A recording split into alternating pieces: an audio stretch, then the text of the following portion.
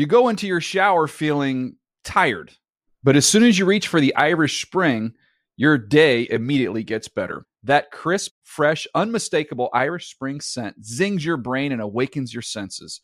So when you finally emerge from the shower 37 minutes later, because you pay the water bill so you can stay in there as long as you want, you're ready to take on the day and smell great doing it. Irish Spring Body Wash and Bar Soap. Fresh, green, Irish. Shop now at a store near you. The Around the NFL podcast is flawed, but redeemable. Welcome back to another edition of the Around the NFL podcast. My name is Dan Hansis, and I am joined by a room filled with heroes. Mark Sessler, Chris Wessling, and Greg Rosenthal. What's up, boys? Hey, Dan. I think that is spot on by Matt Money Smith. We are all flawed, as all humans are, but redeemable. It's almost like somebody created a religion based around that sentiment. Whoa. Whoa, that's Save that. Save that for the Theology Podcast, Wes. You're getting a little fired up with your religious hot takes lately. What's going on with you? To What's say cooking? the least. I think flawed but redeemable is the root of Christianity. I mean, what's cooking, though, with you right now? Do you know the concept of original sin? I told you, we save these things. Oh, sorry. For the Theology Podcast. But I do notice something cooking behind the scenes with you lately. There's some type of, I wouldn't call it a crisis of faith, but there's something going on. Are you about to start your own religion? Are we headed down that road? Because that doesn't feel completely impossible, does it? No, it does. I think Chris would be the last person who would want to start a religion. Greg is right. I have no answers, only questions. This is here. I have one question. What's up, Greg? Nothing. Mark, I wish we had a camera on Mark's quizzical face throughout. Mark this has process. been shaking his head and giving me evil looks. I'm not giving you an evil look. I don't think you have only questions. You certainly seem to have answers. I do not have answers, and I don't think you've ever heard me have an answer. All right, guys. This is why you save it for the Theology Podcast. That will never happen. The Theology Podcast would be a banger. We got to do it in the offseason. I will not be in the room for it. Neither will I. It seems a little hot. Anyway, here we go. This is the Around the NFL podcast, sponsored, of course, by Mr. Flame and his economics class in The Hague, the Netherlands. Mr. F. Love that Mr. F. We have a big show coming up today. We will have our Monday night recap. You're just trying to make it harder on Sydney, you know. Keep her on her toes. That's what I do. We will have a lot of news to get to. Big news day. Big news today. And we will take a look at Wes's latest banger, your Midseason All-Pro team. Is that live on the site right now, Wes, or will it be live? Take me through the... It'll be live Wednesday afternoon. There you go. So this will serve as a sneak preview to... You can find that at NFL.com/position rankings. Ooh, vanity URL. How you like that, Mark? I think that's great. Deserves a vanity URL. He plugged it. It's okay to plug, you know. Go your own way. Good Fleetwood Mac song. I knew Wes would jump in with that, too. We've hung out too long together. We know all of our moves. And then TNF preview. We'll check out NFC matchup between the Falcons and Bucs before finally we get on the phone with one of the satellite heroes. But before we do any of that, yes, let's go all the way back to the top and take a look at what happened on Monday Night Football.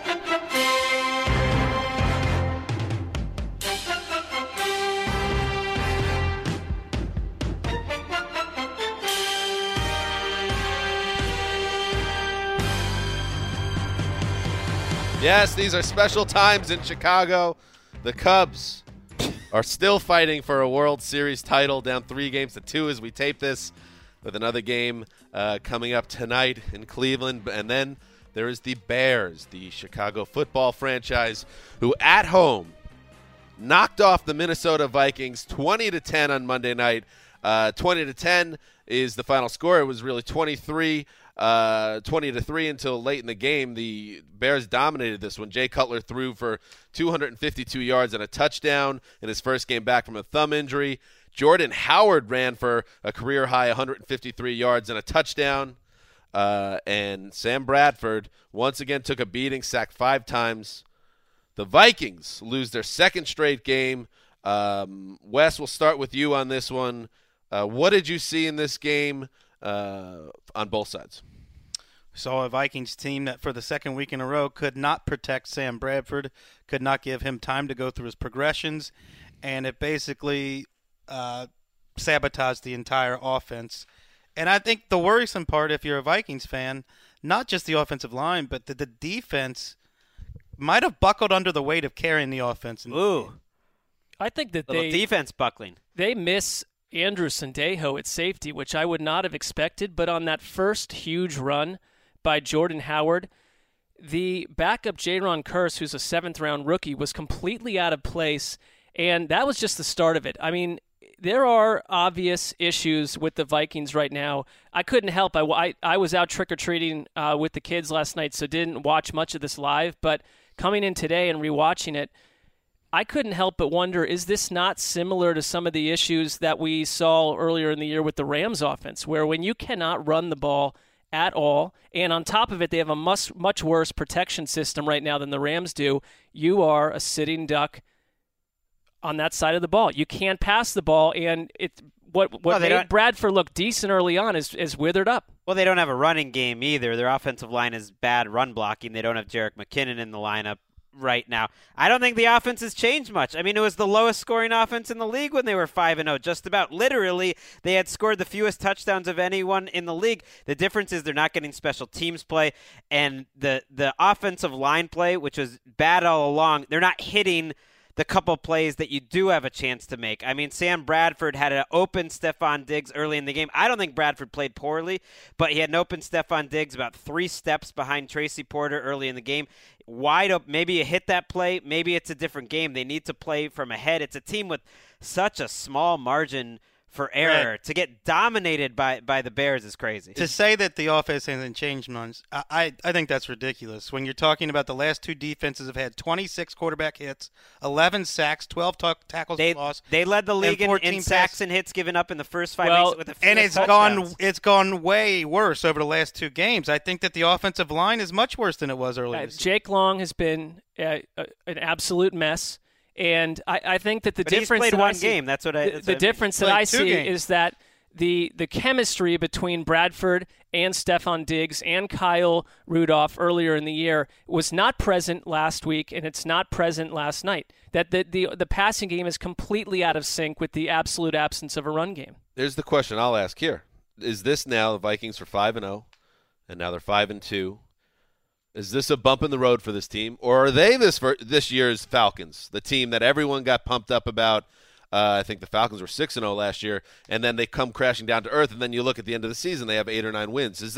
Are we in the situation here where the Vikings can become that team? No. This Vikings defense up till the last couple of weeks was much better than anything the Atlanta Falcons were doing last year during a 6-0 start that I think we saw through in this studio. I think the 6-2 Raiders have much more in common with last year's Falcons. I think the Vikings have shown too much toughness, too much talent, too much heart to really doubt. I'm not worried about them as the team of ATL at all. They're going to have some times like this. These 2 games are on the road. I think they have a home field advantage. I think they have to play a certain sort of way. When I'm saying the offense hasn't changed much, my point was just they were one of the worst offenses in the league throughout, one of the worst running games in the league throughout. The defense was the huge concern last night. I mean, Jay Cutler looked fantastic. He picked them apart. We haven't seen that kind of game from the defense from them at all. This was really just one game. I'm willing to flesh that out. This is two games for the offense. Defense played unbelievable in Philadelphia. The difference between their offense earlier in the season is it was relatively inefficient. Not making mistakes. Now it's inept. That's a huge difference.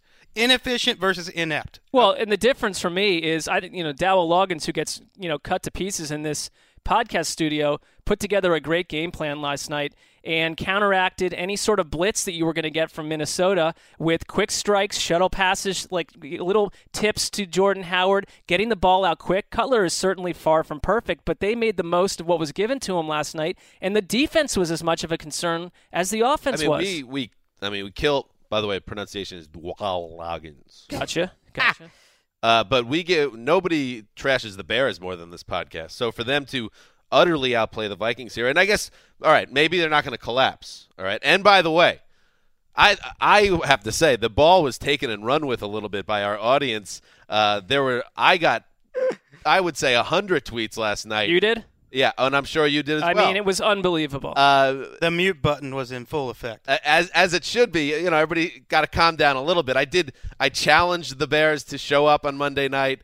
That didn't go over that well in the studio. But I am still rooting for the Vikings as the team of ATL here, even if I do think the Raiders are exciting and continue to be exciting while the Vikings are showing some issues here. But what about the idea here that the Vikings are like so many other teams in the NFL and not special in the sense that they're going to be good at home.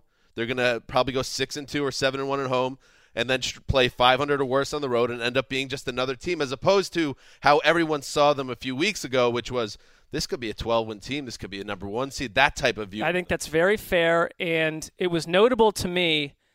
Look, the one thing we've established with the team of ATL, it is very clear that 4 people in here see the team of ATL in unique, different ways. And we struggled to all, you maybe agree on the same level with the Vikings, but how many people last night tweeting seemed to enjoy the failure of potentially the team of ATL? And it threw me back a little bit, because I would say most of the people that we interact with, I personally, are wonderful, but I don't people view just like drama. I don't like view drama. this through the same lens as some of these people that are killing me because this isn't an apparent Super Bowl team. And whatever the fragrant memory of when a couple weeks ago we all got on board with this, they seem to enjoy the infighting aspect of it as well. And I'm not signing up for that. It's like, I don't need this team to race to the NFC Championship. It's simply not important enough. One thing, but they do need to play better, though. I'm not disagreeing with that, but they're going to have. Come on, even you said they looked like maybe they could be a 12-4 team. Well, to do that, you got to lose 4 times. So they've lost a couple times. I think they were always a team that's going to have some big-time dips. Like, it wouldn't surprise me if they're sitting there at 10-5 and they have to gut out a win to win the division, and then you win a couple playoff games. But that's exciting in terms of a team that's without Teddy Bridgewater, without Adrian Peterson. One of the things I've learned in the past decade of doing this is that NFL fans, short for fanatics, are prisoners of the moment. They have no ability to look at the past and provide perspective. They have no ability to look at the future and anticipate. Everything's an emergency in the present, and that's what the majority of our tweets are. All right, so that's the Monday night game. Oh, by the way, we got to at least say Jay Cutler, 3 times a year he's going to show up, or once a year he's going to show up. Do we really have to say that? In prime time and play outstanding. That's your boy. He played fantastic. So then he gets everyone thinking he could do that again. It won't happen again. I heard you downstairs talking about him winding up on the Jets, and you sounded quite excited about that. I wonder what the Jets fan in the room feels about that. He's going to be the Jets quarterback. The only thing, Wes, you don't like him, and I understand why you don't like him. You think he's a flawed player and not a leader, and I totally get that. But we got to give him credit if he's making plays against a Vikings. He had one fantastic game here that you watched last night. Yeah, I think you guys should go all in on Jay Cutler. It's a good idea. Make him your MVP pick. It was a good game plan last night. He played very well, and he does deserve credit for that. But let's move on. Can't wait till it's your fan base that turns against him after 3 games. I certainly don't want Jay Cutler on my team. By the way, Alshon Jeffrey might be like the wide receiver version of Jay Cutler. So you just get a bad vibe out of him, especially when he's getting hit in the helmet half the time. Well, that could be tied to the fact that his quarterback is Jay Cutler and Brian Hoyer. Free Alshon Jeffrey is what I say. Hey, why don't we do some news, Sid? After I told him I was going to eat his kids, he never said another word to me. That was Derek Wolfe, the Broncos defensive end, talking about Phillip Rivers. I always thought that, talking about eating children or anything about the kids would be off limits. I figured wife talk is probably off limits, and certainly kids talk would be off limits. You'd think so. But Derek Wolfe threatening to eat Phillip Rivers' large collection of children, I can get why that could ruin a relationship. That would be a full meal, trying to eat all those kids. A lot of them. It's like a Thanksgiving feast. Thank you, our resident foodie chimes in. Well, you looked over at me the dish for size. some hot take on kid eating. You're my resident kid eating guy. I always look to you in times like these. Let's start with a big trade in the AFC, and it involves we got to take a trip to the throne. What kind of trip? It seems nice. Oh no! Been waiting to air this one out again. Oh, no. What is that? Oh. The Cleveland Browns. That's Jamie Collins' relevance right there. Wow. There we go, Greg. The Cleveland Browns make the first big move and only big move of the trade deadline week. They acquired Patriots star linebacker Jamie Collins for a compensatory draft pick. Currently slated to be a third-round selection according to Rap Sheet. The Browns later confirmed the trade. Currently, the deal is for a 2018 fourth-round selection. So Jamie Collins, who's been widely viewed as the best, if not one of the best players on the defensive side of the football on Patriot Way, shipped out of town at 10 cents on the dollar, Greg Rosenthal. You wrote up a winners and losers piece. Make sense of the deal here, Greg. Yeah, there is no making sense. It's inexplicable.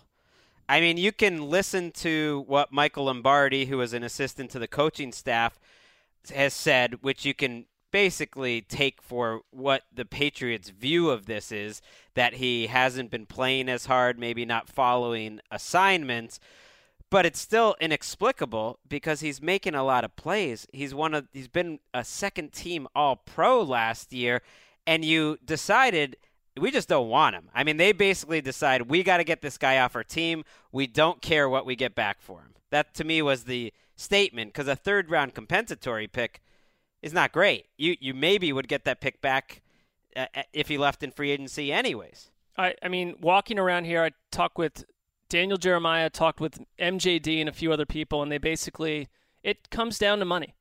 I mean, the big chunk of this comes down to money. And I understand what Mike Lombardi was saying about the freelance thing, but Brian Flores, the linebacker coach, went on record today. He is still with the team and was this player's coach, said, I wouldn't say freelancing was an issue. Jamie was a very good player for us. He made a lot of plays and helped us win a lot of ball games, and went on and on. They're not going to say. They're not going to say anything public. The thing is, whenever there's a trade that happens, it's the player out the door is going to get waxed by fans and people. And I still think that whether or not it was Jamie Collins is the perfect player, if you look at where he is on Cleveland's lineup, he is immediately, heads and tails, no questions asked, the best player on their defense right away. All I'm saying is compensatory third-round pick. Right. It's a great deal for Cleveland. I mean, they get an exclusive negotiating window with him until February, and they can try to sign a really top-notch player. All I'm saying is it's surprising to me Bill Belichick thought that they just had to get rid of him. He didn't just do it because they're not going to pay him next year. That's part of it, but you often keep players that you're not going to pay next year because they're going to help you win this year. Patriots way is kind of a revolting phrase. It's a big turnoff.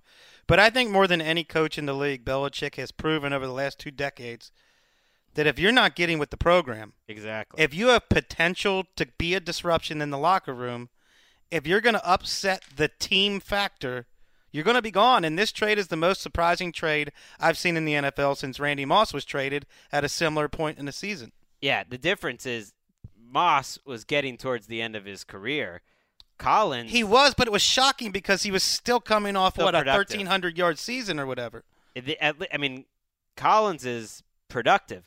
Now, it sounds like I'm being critical. I think, I wrote this in the piece. I think there's a way that you can kind of have some faith, have some trust in that Bill Belichick knows what he's doing, and be totally confused by it. There's no really understanding him, but I think there's no need to praise him, but there's also reason to think that he has his reasons, and he probably, more than not, it's worked out for them. And that list, go ahead. Let me ask you this. Take the names out of the equation. Just look at the uniform and the guy making the plays. Who's played better over the last 3 weeks, Landon Roberts or Jamie Collins? The last 3 weeks, probably Roberts. I think that's a factor.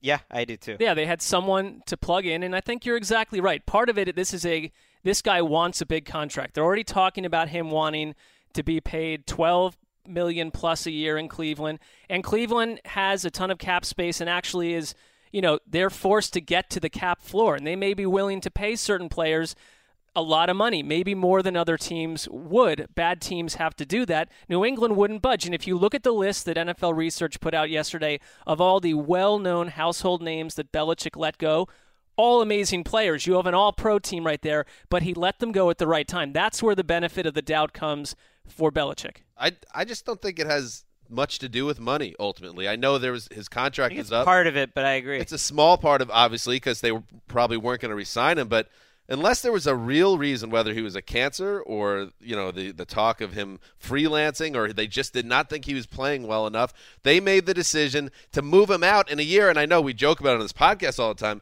Still, 39-year-old quarterback, window wide open for a Super Bowl. You're going to get a third-round pick probably back anyway if you let him walk in free agency.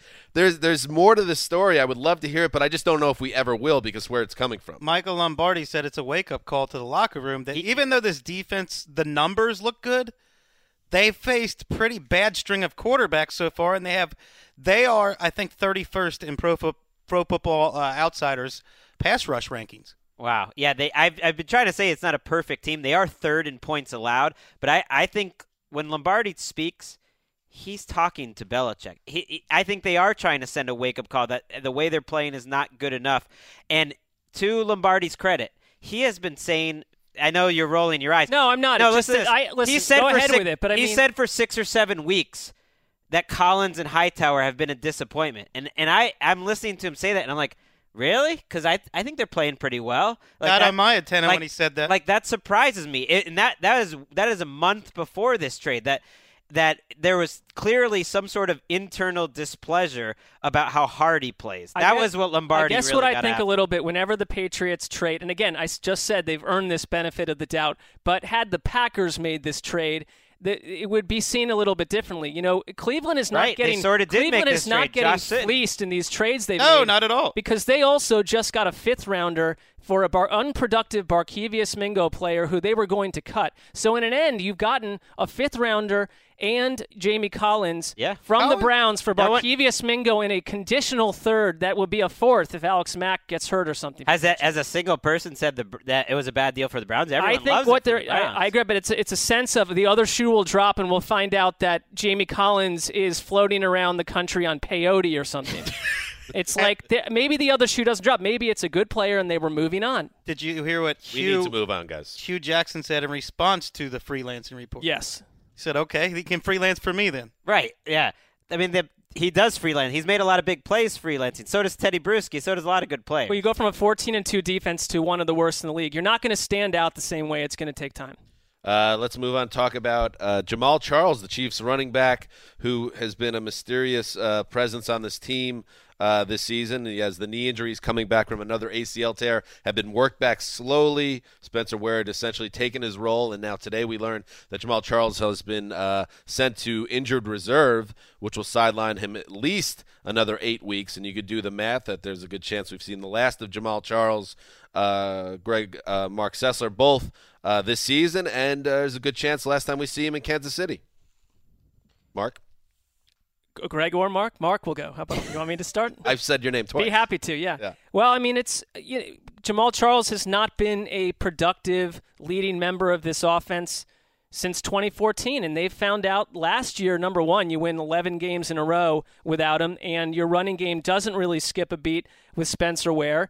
And you've got a solid backup in Sharkhandrick West behind him. So, at this point with the whole situation with Jamal Charles, I mean, we talked about months ago, this should have been a trade candidate potentially for Kansas City, but he wasn't healthy, so it was hard to make that move. But he's not been in the picture for a long time now. It's not like he's the cornerstone, as Damashek would say, Jenga piece, as he was viewed back in 2012, maybe even 2013. Still a tough end for if this is the last time we ever see him with the Chiefs, and a guy that really in a lot of ways underrated, one of the best running backs of the 2010s easily. What do you think? I mean, if this is the end of the season, I think the Chiefs survive, like Mark's saying, because they've been getting on just well without him. They're a good running team. What kind of value does Jamal Charles will he have at 30 years old? Who knows if his knee will ever be right? One more contract? Yeah, it's hard to say. You never know. He could come back. This injury, I think, gets to how tough it is when you have a franchise legend, I guess, for lack of a better word, that's injured and maybe in a secondary role. It was uncomfortable having Charles in that role. I don't think this will be the end for him. I mean, you talked about underrated. He is literally the all-time leader in yards per carry among running backs. He should almost pretty good. He should almost not play again just to get that, because that's a tough stat for a guy in 2016 to have. But it would hurt his Hall of Fame chances if he never plays again. And running back's an unforgiving position in the NFL. We saw when Mark and I were growing up in the 80s, you had guys like William Andrews, Wilbert Montgomery, Kurt Warner, who were good like Jamal Charles for a 5-year window, and then knee injuries would end their career. Running back is so unforgiving. If Jamal Charles had stayed healthy his entire career, I think he's a no-brainer Hall of Famer. He'll definitely he'll be brought to another team over the offseason if he ends up outside of Kansas City and crowed about and crowned before the season even begins. We never know. He could feature back. He could be a Pro Bowler next year. You never know. He turns 30 in December, and I mean, honestly, the Chiefs also. He's only making $3.75 million next year. Let's move on. A suspension to talk about here. The NFL announced it suspended left tackle Trent Williams of the Redskins 4 games for violating the league's substance abuse policy. Williams had been previously suspended in 2012, and the timing here could not be worse for the Redskins, Greg, as they're trying to make a playoff push here, and now they have to do it without their top blindside protector. Yeah, I've been impressed with the Redskins' offense the last few weeks, but I think they're not an offense. They're an offense that everything needs to be going right. I don't think they can just lose, not that many teams could, a top-notch left tackle and everything will just be fine. And he's the best player on their offense, on their team. He's one of the best players in the league. He's the number 1 tackle on the Midseason All-Pro team, and he's excellent in the running game and the passing game. When you watch the Redskins, I think this struck me even in September when Kirk Cousins was making mistakes. He's got all day to sit back there and go through his progressions. I mean, they put him at guard one game because they had so much injuries, and he dominated a guard. This is surprising. It's a big this loss. Came out of nowhere. This isn't a guy that you would have thought this was going to happen to. Yeah, professionalism right here by the whole crew, because this news came up we're flying. During the podcast, just seamlessly integrated. We are absolutely flying. That might be a note to tell each other after in an email. Good job, guys. We've just, telecast that to the entire audience. Let's move on and talk about the end of a career for one of the greats. Andre Johnson informed the Titans on Tuesday that he will retire, ending a 14-year career in the NFL, most of which his glory years spent in Houston with the Texans. Now 35 years old.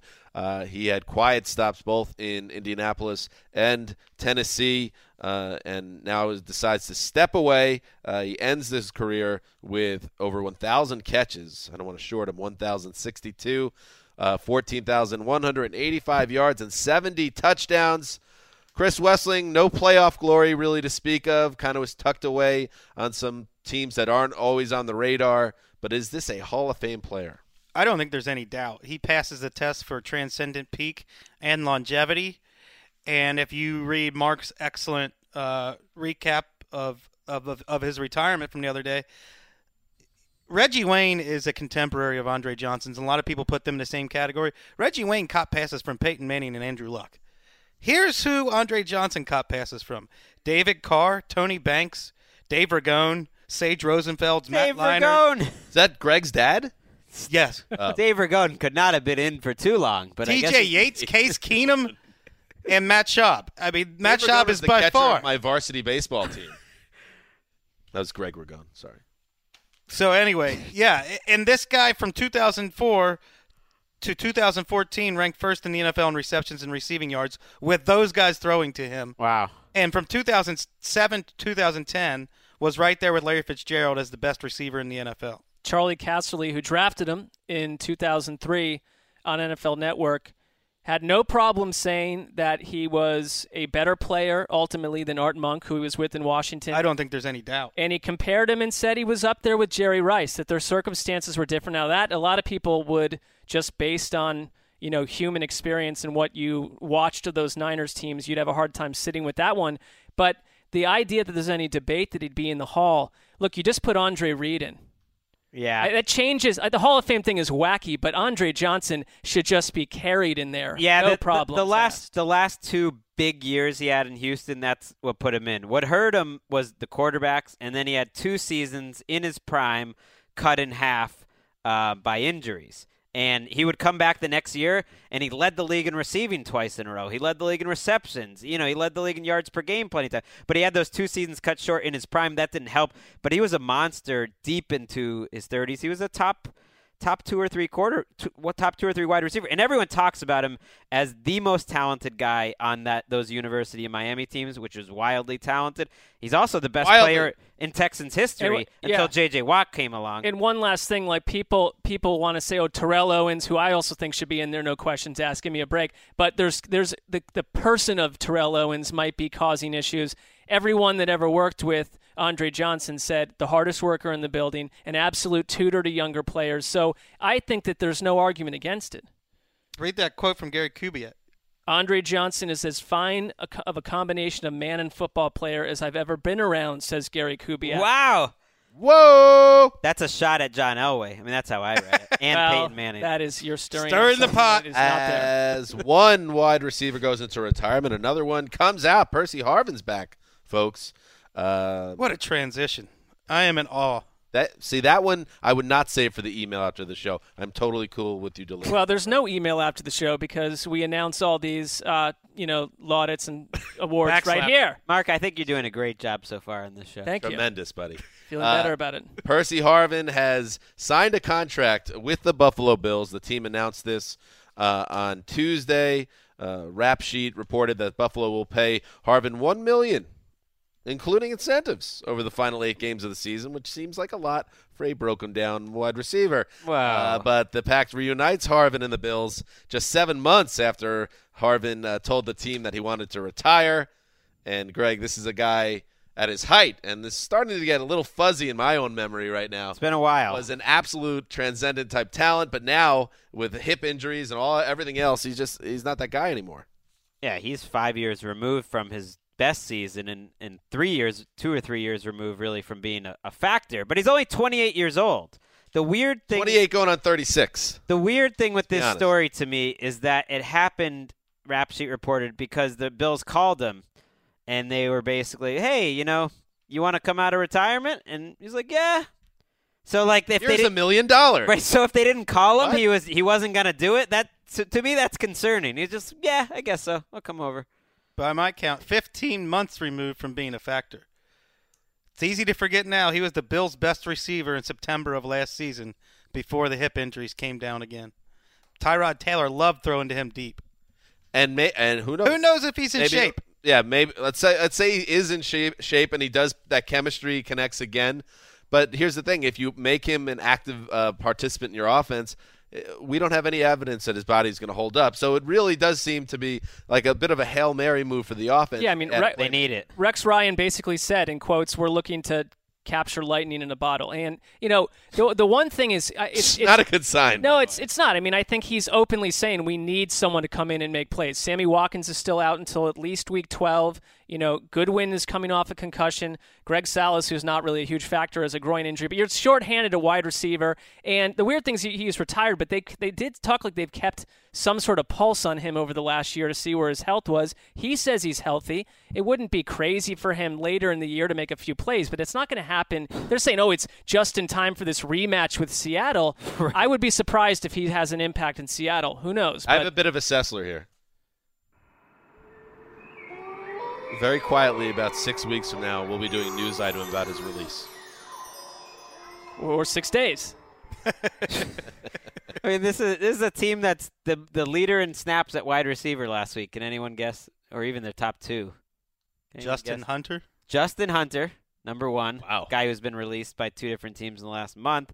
And Walt Powell. Good old Walter Powell. Your preseason boy. Why stop here? Bring back Andre Reed, James Lofton, Don Beebe, Peerless Price. Start bringing back bros. I bet Eric Moulds could still play. Jeez. I loved Eric Moulds in his prime. I call this a dearth of depth. Does that pull your Hall of Fame jacket off if you're Andre Reed and you come back in for like a meaningless 2-game stretch with the Rex Ryan Bills? That's like the 5th of Firth. 5th of Firth. Depth of dearth. Depth of dearth. It's on Doug. Dearth of depth. Dearth of depth. Yeah. Dearth 5th of Firth. Okay. Something else that could fit in an email after the show. Let's move on. The Arizona Cardinals continue, gentlemen, to have issues. Their left tackle, Jared Veldheer, is most likely out for the year. after suffering torn triceps tendon in his right arm, sent to injured reserve. Did they send him to injured reserve? They did. They eventually. did indeed. Okay, requires surgery. So there's a very good chance you've seen the last of their left tackle, and also more injury issues for the Honey Badger. Tyrann Mathieu could be sidelined anywhere between 3 to 6 weeks with a shoulder injury.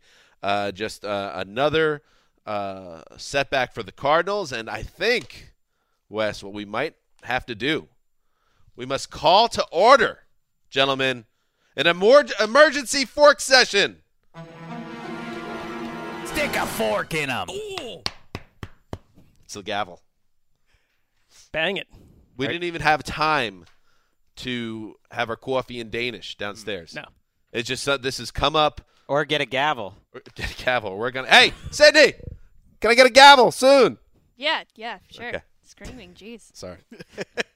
All right, here we go. Arizona Cardinals. The reason why we're calling this is because Chris Wessling privately approached me about the need to do so. So, Chris, make the case why it is time to fork the Cardinals. The chickens have come home to roost. They are guilty of misevaluating their own talent. DJ Humphries, they drafted him knowing he'd need a redshirt year. In my mind, he's been the worst right tackle in the NFL this year. He's been awful. Brandon Williams, they said all summer, their third-round rookie was going to be ready to step in at cornerback. Basically cost them the season opener versus the Patriots when he got burnt over and over again.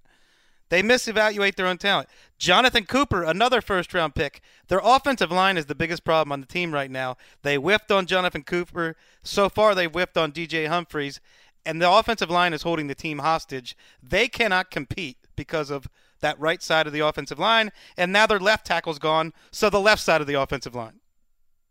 Veldier's a killer loss for them because of what you said, because every team just knows, let's just send the blitzes at Arizona. It's rare in the NFL you see a team have the same problem week after week after week after week, never solve it. People have been blitzing them for 5 weeks running, and they have no answers. Well, we just talked about the Vikings, and if your offensive line breaks down, it's like everything is focused on skill position player X is out for 2 weeks and your fantasy team is in trouble, find another skill position player. But when these lines, and we see it throughout the NFC West, crumble, this is a team that just a couple months ago we were talking about as being up there with the Patriots and the Seahawks when it came to team building and how above and beyond they were every other club. Here we are on the first day of November, and we're forking them. If Wow. the Cardinals, Are we? That hasn't happened I'm yet. just saying it's on the table. If the please. Cardinals and Vikings met this week, I have no idea who would win the game. But the difference between the two is the Vikings jumped out to a 5-0 start and can still get in the playoffs with a damaged offensive line. I don't think the Cardinals can. My take here, Chris Wessling, I respect his football acumen and his cult of personality. But at the same time, I don't want to get... What does that even mean? Oh, his own personality? Yeah, the ability of Wessling to through fiery speeches and knowledge, draw people in. Are you calling me a What? demagogue? I mean, I believe that Wes will start a cult one day. well, it's I have no interest in starting It's a cult. interesting you don't because know that yet. if anyone was the leader of the Cardinals cult on this podcast, I think Wes would own that. He that definitely was a was big kinda Cardinals working. guy. I love the Cardinals. I was working my way there, and Wes is not a woman scorned, but certainly Wes is probably very disappointed that the Cardinal season is going the way it is. Now, if I try to look at it just, through no filter, they're 3-4-1, which is not great, but not end of the road. They have a bye week to get healthy a little bit right now, and then they get the 49ers at home. So put that in as a gimme, 4-4-1, then back-to-back bangers. And this is where if the fork's about getting ahead of things, you could say, okay, at Vikings, at Falcons. All right, and then if you don't think they're any good, they're 4-6. But where are we at on this? I mean, do we really think that they're done, Greg? No, I don't. Because of what you talked about, team building and coaching and some of the talent that's still on this team, a very good defense. I think they're probably better defensively this year so far overall than they were a year ago. That's certainly in the same ballpark. Right now, the 6th seed in the NFC has 3 losses. They're one loss behind that, and I can see them scraping out some wins here. I'm not giving up on them. I am the biggest Cardinals fan in this podcast room. I used to be the biggest Colts fan, and when the Colts were a bad team a couple years ago, I said for a month straight, the Colts are a bad team. The Cardinals are a bad team right now, and it's because of their offensive line, which is a hurdle which they will not overcome this season. I vote to fork the Cardinals. Mark, where do you come down on this? I mean, my one concern, just looking at the West, and I think that Seattle has a similar issue with their own offensive line, maybe not to the same degree with the Veltier injury, but very close, and they only have one more win than Arizona right now, and it's just early in the year. I'm willing to do it because it's fun and it's adventurous, and I don't really care if I'm wrong, to be honest, and so I'll sign up and do it, but they're not the first team that I would pin for a total collapse from here on out. That might be, Mark, your greatest on-the-fence accomplishment ever right there, the way you phrased it. Well, because I want to go Very along honest. for the ride. I'm not going to stop it because I do think that Chris is correct, that I've watched every Cardinals game myself, and this is a far cry from last year's team. Right. But I also, here's the other part, the whole league is a watered-down disaster outside of 2 or 3 teams. So what says the Cardinals couldn't But listen beat... to our podcast. Well, no, but the Cardinals could win 3 or 4 games in unimpressive fashion Right. against less impressive teams. They could also lose to worse teams. Right. But what's They're not very good. the point of waiting 5 weeks and forking them then? That's what I'm saying. If you're going to be right, let's do it. Right. It gets to the heart of what the fork is about. You know, are you totally predicting? Obviously, last year we got in trouble. We were wrong 3 times. Ultimately, if you push comes to shove, do I think the Cardinals are going to make the playoffs? No. I mean, Well, then I that's think they'll win 8 or 9 But the fork games. is when you know for a fact there's no chance that team can make the playoffs. I'm not forking them. I think the Cardinals have too many things that could go right for them where things turn around. Chandler Jones is on your All-Pro team. Marcus Golden. That defense could carry them. You know, I know the line's defense so bad. is better this year. They got the but best player in the league in David Johnson, one of them. The defense is better this year, and there will be several members of the Cardinals on the All-Pro team, but the offensive line is that bad. And it's in combination with a quarterback who doesn't move well in the pocket anymore, even though he did last year. You figure it out. I don't know. So you've got to see the Cardinals, looking at the rest of their schedule, losing 3 or 4 or 5 games that we absolutely would not expect. I mean, today At we this might. point, I don't expect them to beat any teams. They have the 49ers, but other than I don't that, think every they're other better team than they play is about this at their level. I think 3 the and Redskins 4. are better than the Cardinals right now. Yeah. I see them as they have that tie. So I could see them as the 8-7-1, 9-6-1 type team. I could see them at 6, whatever the math And works, 6-9-1. And we're not giving the Kangol a chance to work himself out of this. We love that coach. I love him, but He's part of the misevaluation process on DJ Humphries and Brandon Williams. He was the one telling everyone in August, Brandon Williams is going to be one of the best rookies in the league. We don't need a veteran cornerback. something's just not right with this. I was Cardinals honking team. about the corner. I mean, you're right. The mojo, I think it's like they were so confident that when they got kind of a little like the Panthers, when they got smacked around a little bit, they were like, wait, what a second? Well, we're not as good as we thought? To be clear, I'm not saying Bruce Arians and Steve Keim are doing a bad job. They have resurrected that franchise with the help of Michael Bidwell, but they did a bad job this year in evaluating their own talent. And as anyone that listens to this show knows, you need a unanimous vote to fork a team. Politically, I didn't even cast the vote, but there was already one on Greg's side saying no, so there will be no forking today. You've already done well in this exercise by saving the Dolphins, who will now Save look those like fins. they got a chance. Saving those fins. That's Come on, Hank, I'm with you, baby. All right, let's move on.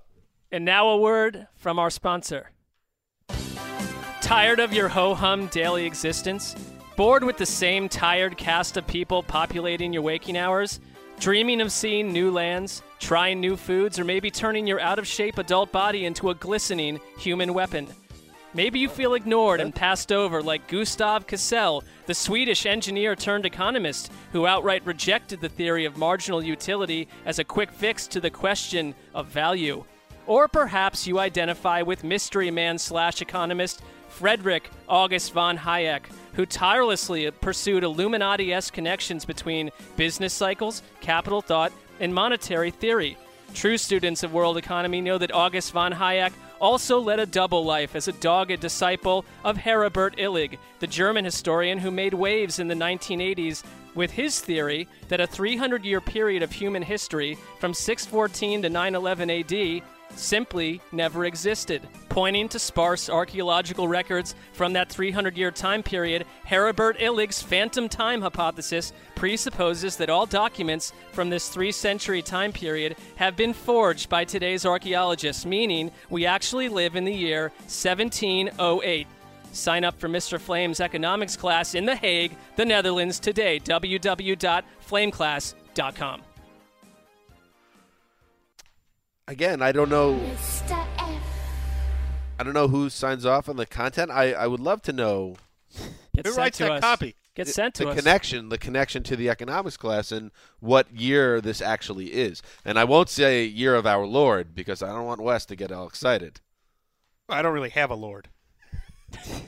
Save it for the theology podcast. The year I of, set you the up. year of your Lord. Right. I think Lord is a weird name to be throwing around. I mean, I'm telling you, this guy's going to start his own brand.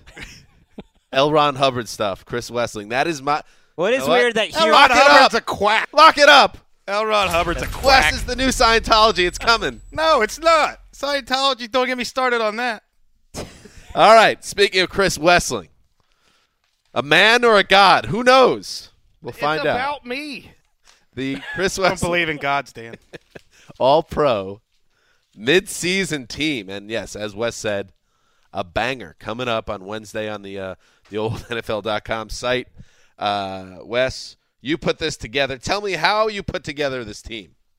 Not by stats. It's all by what I see on film. And I know a lot of people are going to argue with a guy say, like, Cole Beasley is my slot receiver. Look at that. Why is he my slot receiver over Jarvis Landry? Oh, he's been better. I Cole agree. Beasley has been the number one receiver on the Dallas Cowboys and an absolute chain-moving machine. So that's why. It's all based on film. Let me go down the list here, and we'll start at the QB position.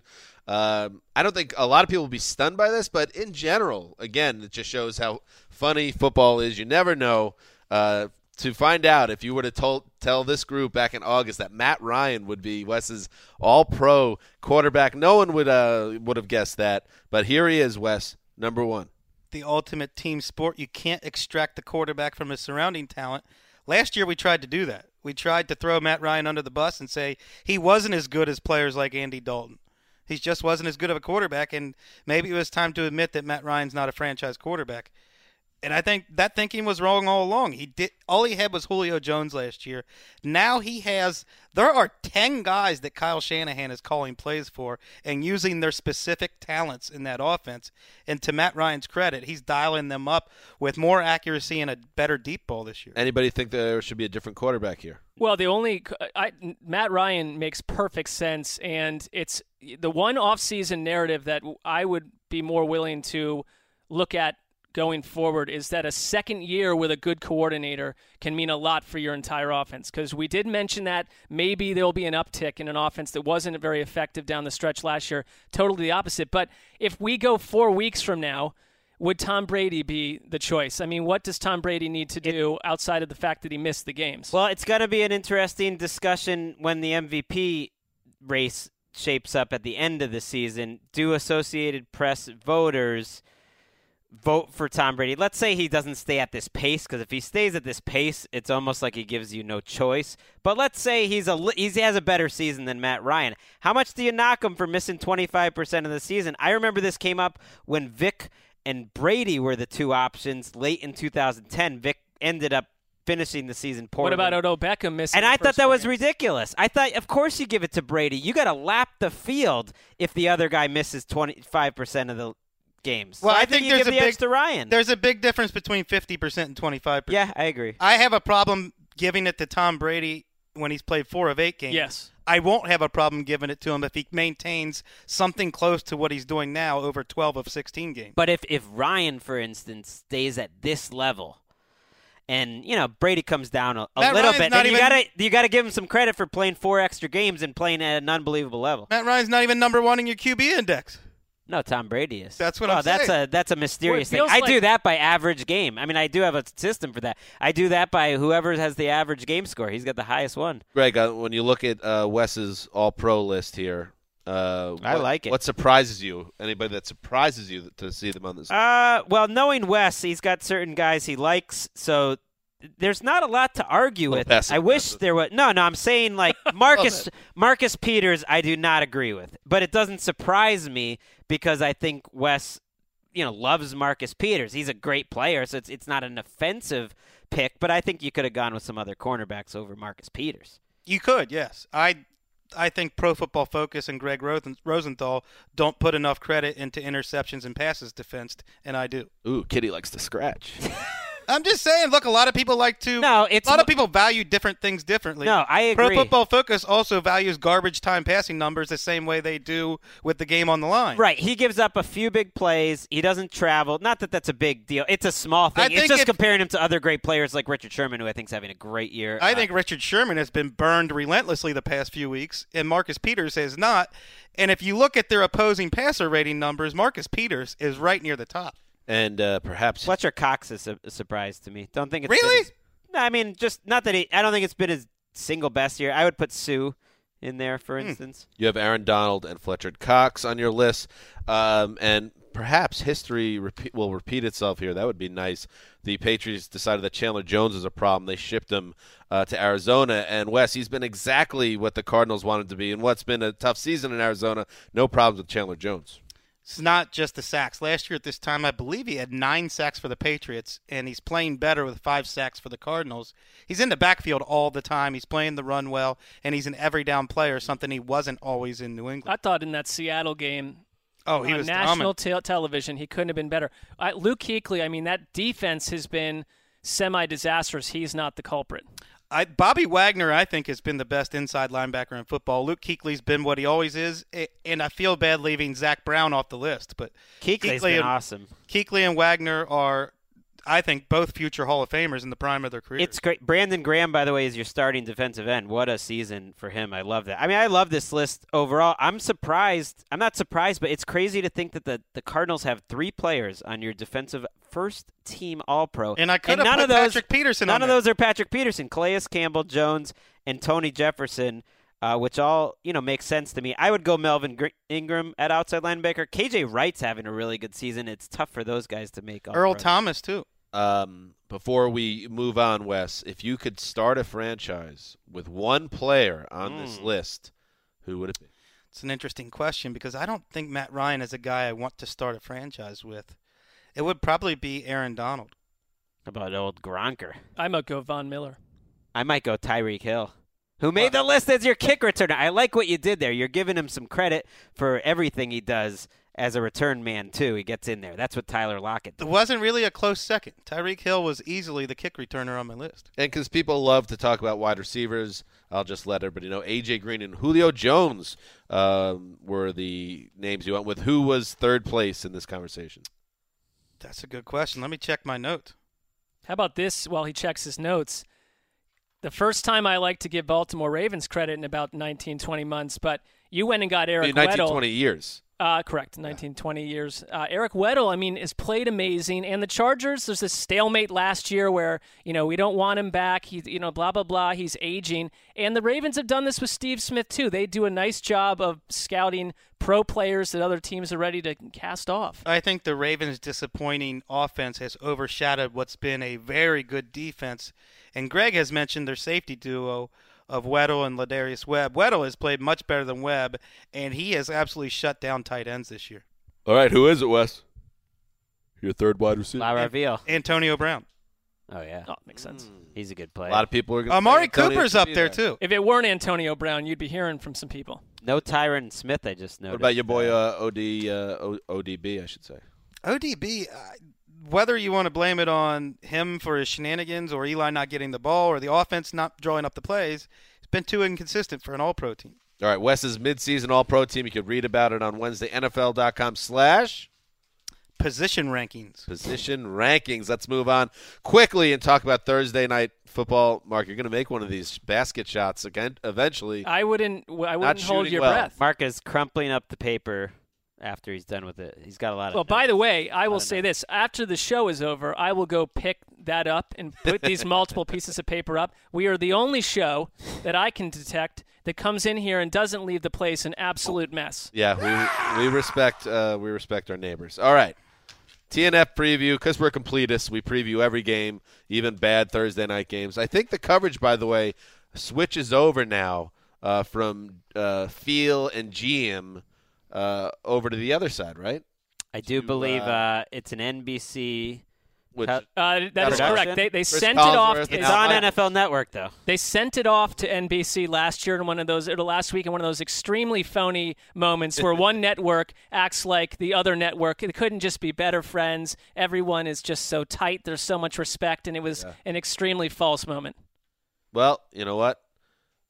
I like Alan Chris, though. So I'm happy that we're going to get more games with him. Hope That's true. Affect the prep level for Sunday, but that's not our problem. Yeah. Couldn't have Tirico. I mean, come on. Exactly. Give me a what are we break. doing? Come back to us. Anyway, here we go. Thursday Night Football. Atlanta Falcons 5-3. Oh, they're riding high after that 33-32 win over the Green Bay Packers that included Matt Ryan's beautifully led final drive in the fourth quarter. Now they travel to Tampa to face the Buccaneers. The Bucs did what was nearly, the impossible last week. They lost to a team that committed 23 penalties. Given that type of advantage, and you would think any team would win, but the Bucs find a way. They lost 30-24 in overtime. And here we go, Greg, because the Falcons' superior team here. But you got that Thursday night advantage that those home teams have with the color rush and everything. Ooh, color rush with the Bucs uniforms. Could it get any How worse? is that playing out? Who's wearing what? Do we even know? Who knows? We haven't seen it yet. This Bucs team played a terrific game in the Georgia Dome in Week 1 and got me thinking this is going to be a fun team. That team has not been around really since Week 1. Atlanta's completely turned their season around. This is a mismatch. Bucs are one of the worst 5 teams, I would say, in the entire NFL right now. And Jameis Winston, it doesn't help him that he has a bad backfield. He's throwing to some lame weapons, but he misses too many throws. If he had hit about one of about 4 or 5 open deep throws last game that he had, they win that game. If he doesn't miss a pretty routine dump off in overtime, they might get into field goal range. So I'll make those plays, dog. He's been a little part of the problem, but the bigger problem is it's just a bad team. The Bucs are the only bad team the Falcons have played yet. Their mettle has been tested by the Raiders, the Saints, the Panthers, Broncos, Seahawks, Chargers, and Packers. And I think they've stood up and proven they're as legit as any team in the NFL. You might not put them up there with the Patriots in your power rankings, but they've been tested, and I think they've come through with flying colors. You quibble with their defense, but it's improving. It is. I like Adrian Claiborne's playing well. Keanu Neal is playing well. Vic Beasley.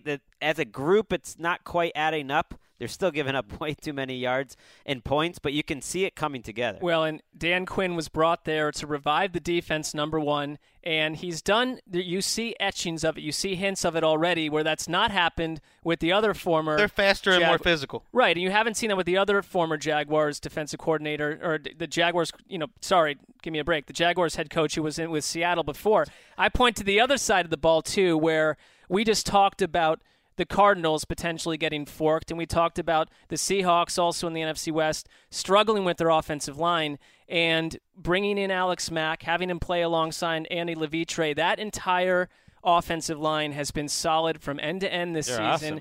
And that's where it starts. I don't know how you slow down this offense. We've seen them score points against everyone week after week, and now you've got a legitimate bad defense. I don't care if it's in Tampa Bay, which may be the only factor here. Traveling for Thursday night creates weird scenarios.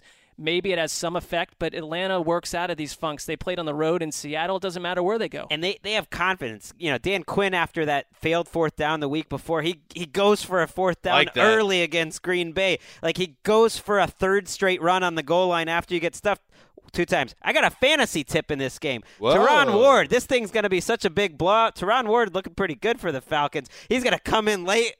They'll get some touchdowns. Who do you take him out of your lineup? Who do you take out of your lineup to put this guy in? Well, my lineup. Some flex. Yeah.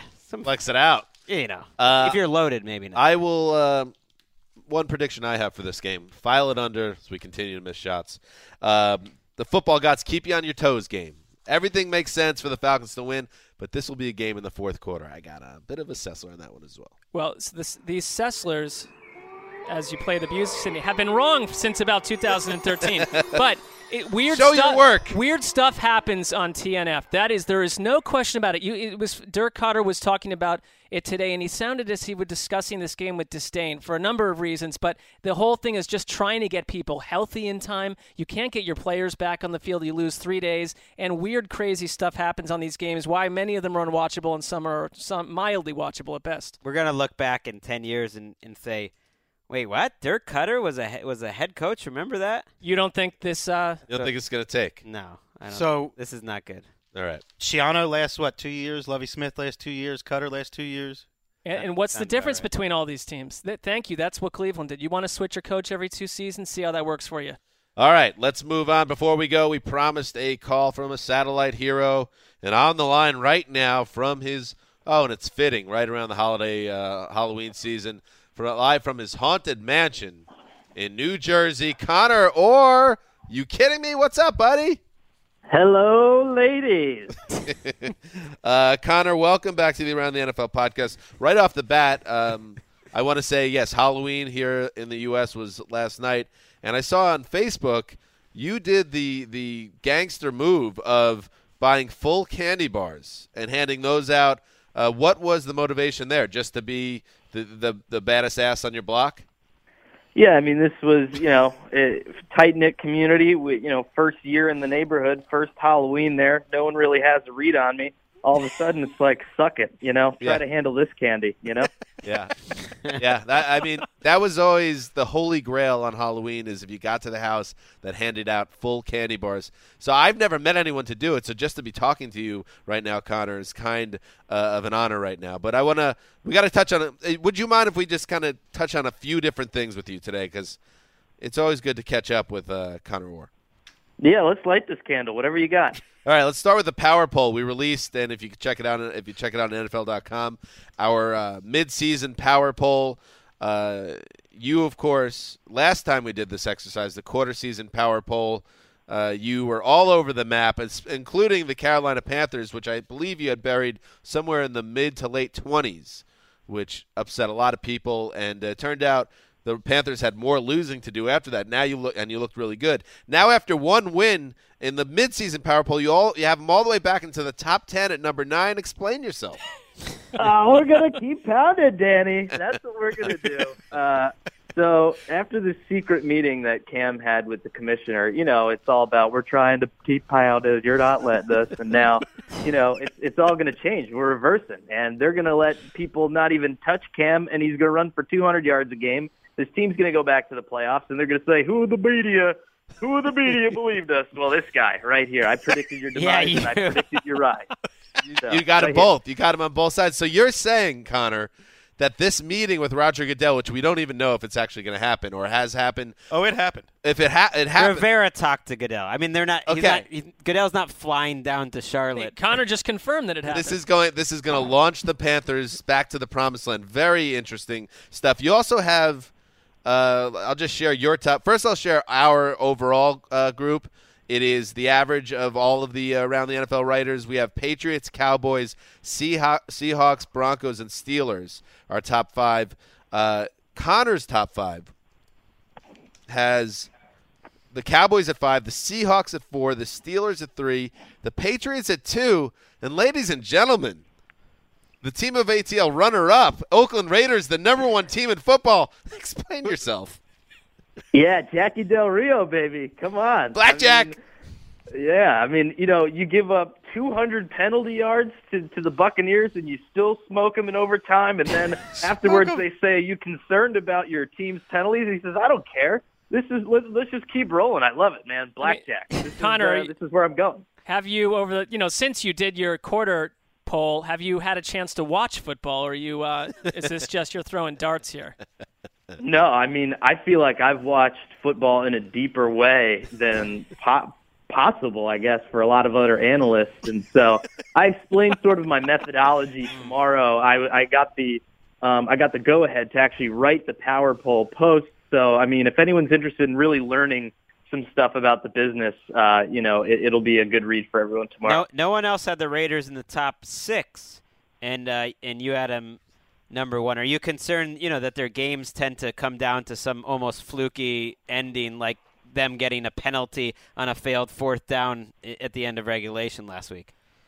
Well, if I was concerned, I wouldn't make them the number one team in football. I mean, we're going all the way here, Greg. I mean, this is Blackjack, Amari, Khalil. Yeah, this is my team right now. How about Connor, the critics out there that say that you putting out these type of lists every month or so really speaks to you attempting to be something of an agent of chaos with our rankings rather than someone giving real football takes. How do you respond to that criticism?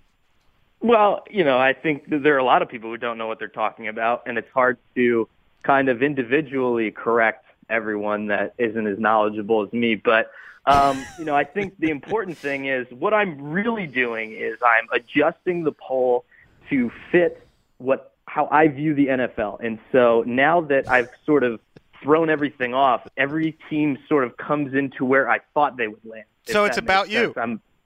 No, it's all about me. Yeah, why else would I be doing It's about this, me. Wait, let me ask you a hypothetical. Let's say we did this exercise again next week. Would the Raiders be in your top 10? Win or lose? If they beat the Broncos, I got to find a higher number than number one. We got to just forget the power poll. Just hand them the Super Bowl. That's what I would do. I mean, with the Panthers, he put them down so low, and we all questioned him, and then it became true. So maybe he's seen things, roughly at most a week ahead of us. Yeah, I kind of am with him that the Panthers are going to go on a run here. Maybe Connor's the one to follow. I'm going to tick down the list a little bit more here. Niall Davis, one of your Madden standouts. You built an entire strip mall that bankrupted a small town in his honor in your Madden football video game. Now closer to you, your haunted mansion. He's signed with the Jets after being cut by the Packers. Any chance you guys meet up for lunch? Yeah, I mean, I talked to him. I think we might go get now he's just some lying. Famous Ray's pizza. And just kind of talk about the Nile Mile, see what he's thinking in terms of, maybe coming back to Portland. The Packers. What are you doing? You have this guy on the bench, and you're handing it off to some big guy from Oklahoma. It's like, let Mile run with it. That's why you brought him in there. How about a quick update on Orrible Movies? I was curious. Last summer, we introduced a new segment on the Around the NFL podcast in which Connor takes a look at the top 100 AFI movie list of all time and his goal to watch every movie and give them a review. Where are you at right now? Is that still something that's happening? I saw the last 2 days saw some excellent films that were left off the list. On Halloween, I went with the thriller Hush, where a deaf woman is stalked in her own home by a murderer. So that was ridiculous. That was amazing. And then I saw that. By the way, my wife and we were looking for kind of fun Halloween movies over the weekend, and I went through the horror section of Netflix. And when I saw that, it did strike me as quite funny. And then I saw the 1-star rating, and I said, well, I'm going to probably stay away from that. Well, 1 star, like power rankings, are subjective, and I think that some people kind of understand things on a different level. And I was really trying to feel what the director was feeling when I watched that, and it felt right to me. All right. So before we let you go, Connor, I was thinking, because that segment's just not going to take off. If you're watching Deaf. That's your opinion. Deaf, what's the name of it? Hush. Hush. If you're watching Hush, that means you're never going to get to any of the top 100. I know that's not on the AFI top 100. Swim Fan, definitely not on the top 100. Oh, yeah. Did you have thoughts on Swim Fan? You said that earlier on our our IM client. Yeah, I crushed that movie. I mean, what a thriller from beginning to end. Really, early 2000s, you're getting sort of the instant message internet component in there, cell phones, video, and just, an amazing sort of roller coaster ride from start to finish. Another one that I really think deserves some recognition by the Academy. That one, yeah, also missed the top 100. So before you go, we always like to talk about what's the next segment or general ideas for your career. I think your last name gives you so many different avenues to chase as you try to figure out where you want to take your life in these next 30 or so years of your working life, right? So here we go. You ready? I got some TV show ideas. You let me know yay or nay. Okay. All right. First one, it would be on, let's say, I don't know, what's like a ID Discovery, something like that. Orson. Actually, no, with a question mark. Orson, It's a true crime series where you decide if fires are crimes or accidental. What do you think? Gotta cash in on that true crime. So it's like a double entendre for Orson Welles and arson? No, it's triple entendre because you get Connor Orr's name in there. Well, I don't know where Orson Welles isn't really involved with it. It's more, well, he's the greatest director of all time, right? Right. This is different, though. This is not connected to movies at all. This is just a series, a true crime series. We want to plug in on that true crime genre, which is huge right now. How about this one, Connor? Yeah, I was going to say, let's see what else you got. Yeah, okay. This next one would be on TLC or a network like that. Orphanage. You and your wife like open the door of your home to underprivileged kids in the suburban New Jersey area. It's got legs. I don't know if we'd ever get the clearance for that, but I'm totally on board. Got the candy cachet. All right, man. Generally not a good thing as far as the authorities concerned. All right, how about this one? This one would be on like ESPN, ESPN2, early in the morning. You know how they have those hunting shows that there's no way anybody's watching it? Figure, why not throw another one in the ring? This would be a show about the best oars. People bring in different oars, and you choose what's the superior model. It would be called Oar.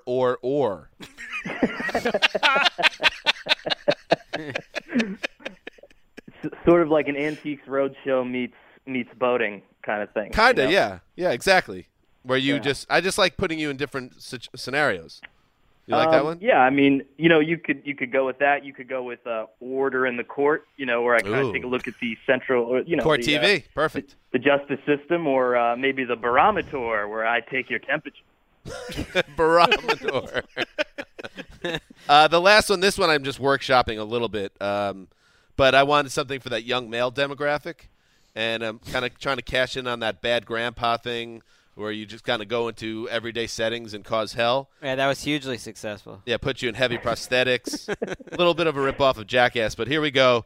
Or in Hatch, where we put you in old person makeup, and then you just go places, and you portray the longtime U.S. Senator, and you cause hell in your hometown.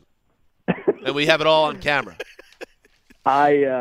I never thought I would fall in love with an idea like instantly, but that's it. I mean, I don't think we got it. We can touch up some of the details in post, but I mean that's it. We need a title like "Where's Orrin Hatch?" Maybe you might need to check with the office of Orrin Hatch, see what they think. It's fertile ground. Still have an office? Well, what Connor had promised that the only way he would get on this show today was that he was going to do it from his house without clothing on. Are you wearing clothing? Oh, yeah, I totally forgot about that. I fell asleep maybe that's and good. then, yeah, it's for the best. I fell asleep after work, and then I figured the phone call would wake me up. So breaking it all worked out. news. Connor, we're all nude right now. So I'm going to have to check out Periscope.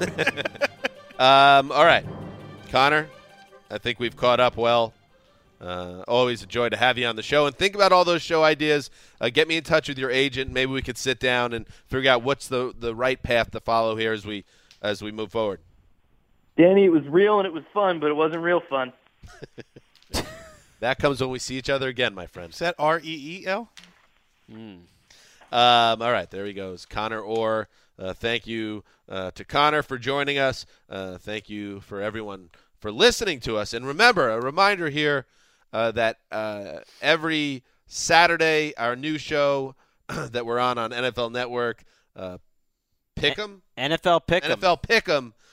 You can check out your local listings and check us out on that. And, of course, check out the Around the NFL podcast 3 times a week. You can also, give us a review on iTunes. Comments. Doing that. It's good. That's it for today's show. This is Dan Hansis signing off for the Sizzler, the Mailman, the Boss, and La Cid behind the glass. Till Thursday.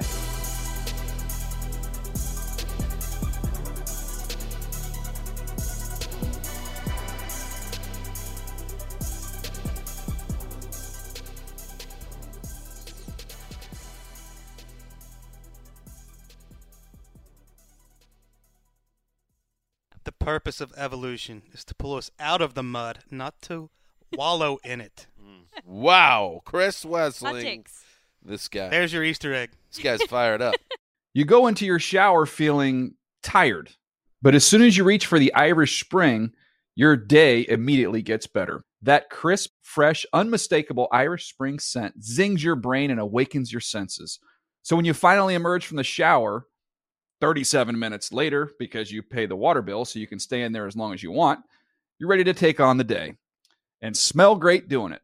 Irish Spring Body Wash and Bar Soap. Fresh, green, Irish. Shop now at a store near you.